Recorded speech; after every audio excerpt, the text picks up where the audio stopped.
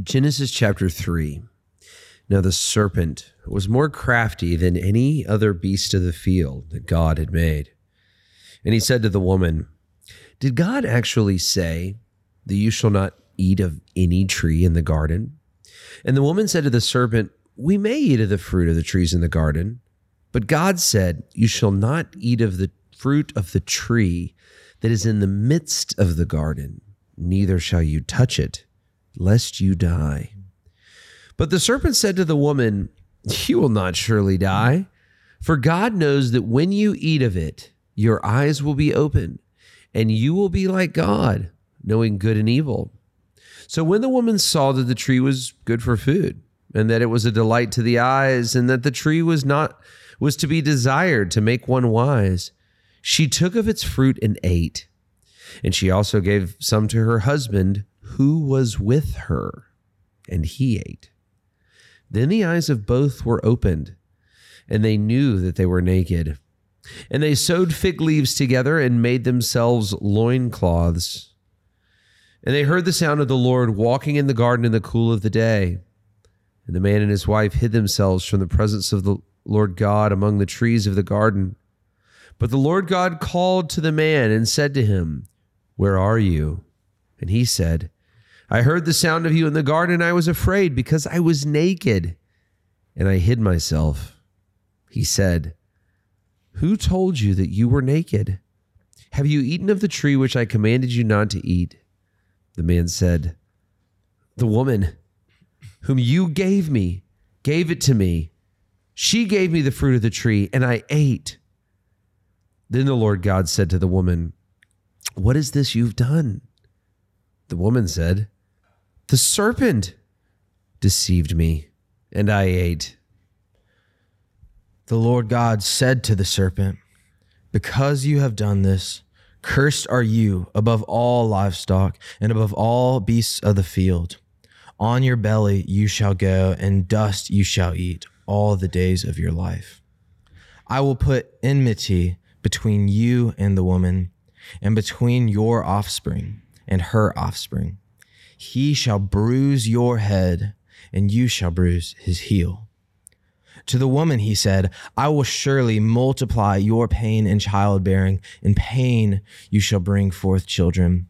Your desire shall be contrary to your husband, but he shall rule over you."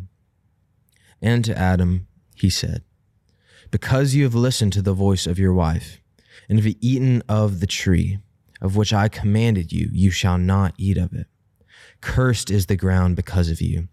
In pain you shall eat of it all the days of your life. Thorns and thistles it shall bring forth for you, and you shall eat the plants of the field. By the sweat of your face you shall eat bread, till you return to the ground, for out of it you are taken. For you are dust, and to dust you shall return." The man called his wife's name Eve, because she was the mother of all living. And the Lord God made for Adam and for his wife garments of skin, and clothed them. Then the Lord God said, "Behold, the man has become like one of us in knowing good and evil. Now, lest he reach out his hand and also take of the tree of life and eat, and live forever." Therefore, the Lord God sent him out from the Garden of Eden to work the ground from which he was taken. He drove out the man, and at the east of the Garden of Eden he placed the cherubim and a flaming sword that turned every way to guard the way to the tree of life. This is the word of the Lord. Thanks be to God. Will, this might be one of the most talked about chapters. And when I say might be, this is one of the most talked about chapters in the whole Bible.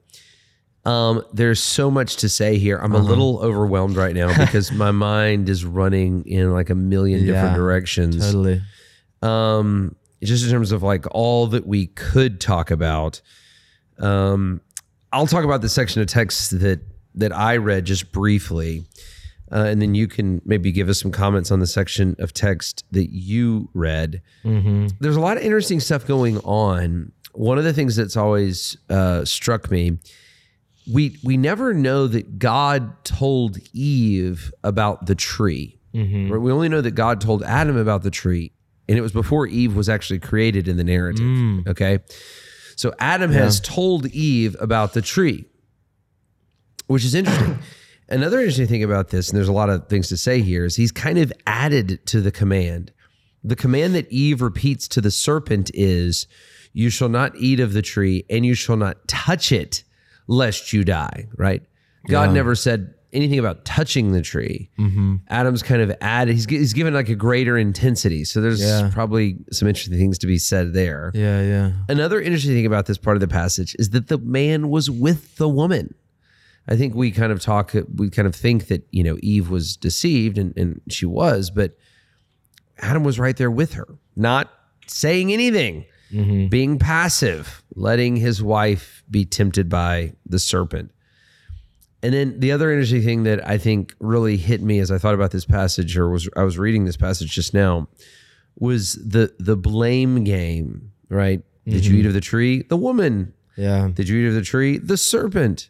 Just maybe think about how often we, move towards self-justification in all of our sins. So again, there's so much more I could say about all of those little ideas that I just said to you, but those are just some things that popped out at me in the first 13 verses. What are some things that you thought about the passage? Totally. Well, as we were divvying up the scripture, I made a joke about like, sure, I'll read the curses, like the part that everyone wants to hear. Yeah. It's easy to kind of view this as one of these unreconcilable moments where like we know God is loving, but this seems kind of harsh. Right. But even so, it is such, there are just a few really powerful glimpses into the heart of God. And as we draw near to Advent, looking at the great story of redemption that God sets up throughout all of Scripture.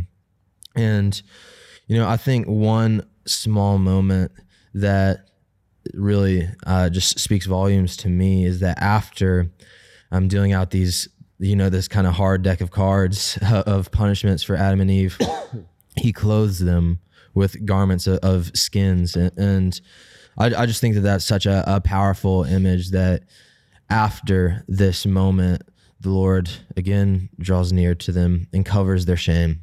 Yeah. And, replaces the fig leaf, sort of momentary insignificant. Cover. Yeah, exactly.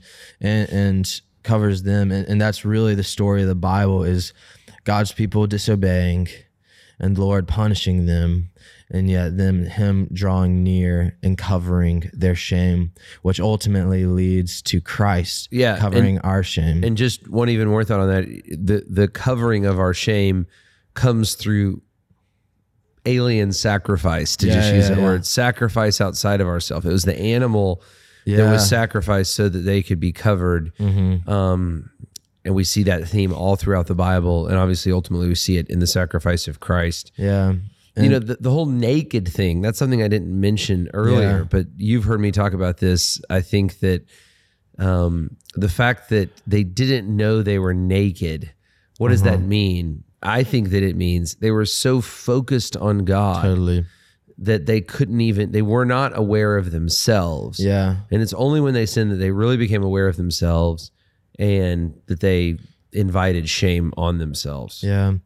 And, to close for my thoughts, the most powerful thing to me about this passage is knowing, in the grand scheme of history, to borrow from Isaiah, that Christ came and bore our sickness, our pain. He bore the full weight and wrath of humanity's sin that even you and I will never experience to that degree. And so as God is laying out these pains and these trials that Adam and Eve and the whole human race will face because of them, Christ, he is really prescribing the pain and the suffering that Christ will bear to become the curse for us. Yes. No, I mean, I think that's so powerful. I think it's not insignificant that a crown of thorns is placed on the head Wow, yeah. of Jesus. Never thought about that. When he dies. Yeah. The other thing that, obviously it's kind of the, proto-evangelion in this passage, the first mention of the gospel. Can't miss that. Yeah. That there will come an offspring who will crush the head of the serpent. And that is the hope of Advent. Amen. That now in Jesus, this offspring has come. This very early on in history, I want to say prehistorical, but early historical, first of history event is finally fulfilled when Christ came to crush the head of the serpent and to redeem us back to the Father, and to tie it all together, to clothe our shame in his sacrifice so that we could once again go into the garden, so that the cherub and the flaming sword would be unnecessary, and that we could come into the presence of God. Amen. Well, for Will Carlisle, I'm Jason Dees. Thanks for listening. Thanks for listening to Our Daily Rhythm. I'm Jason Dees, one of the pastors of Christ Covenant, and Our Daily Rhythm is a ministry of our church designed to help you more faithfully and effectively meditate on God's Word. If you ever have a question for us about one of our Bible readings or one of your own Bible readings, please don't hesitate to text us at 404-465-1737. Again, that's 404-465-1737, or email me directly at jason@christcovenant.com. We'll meet you again tomorrow for Our Daily Rhythm.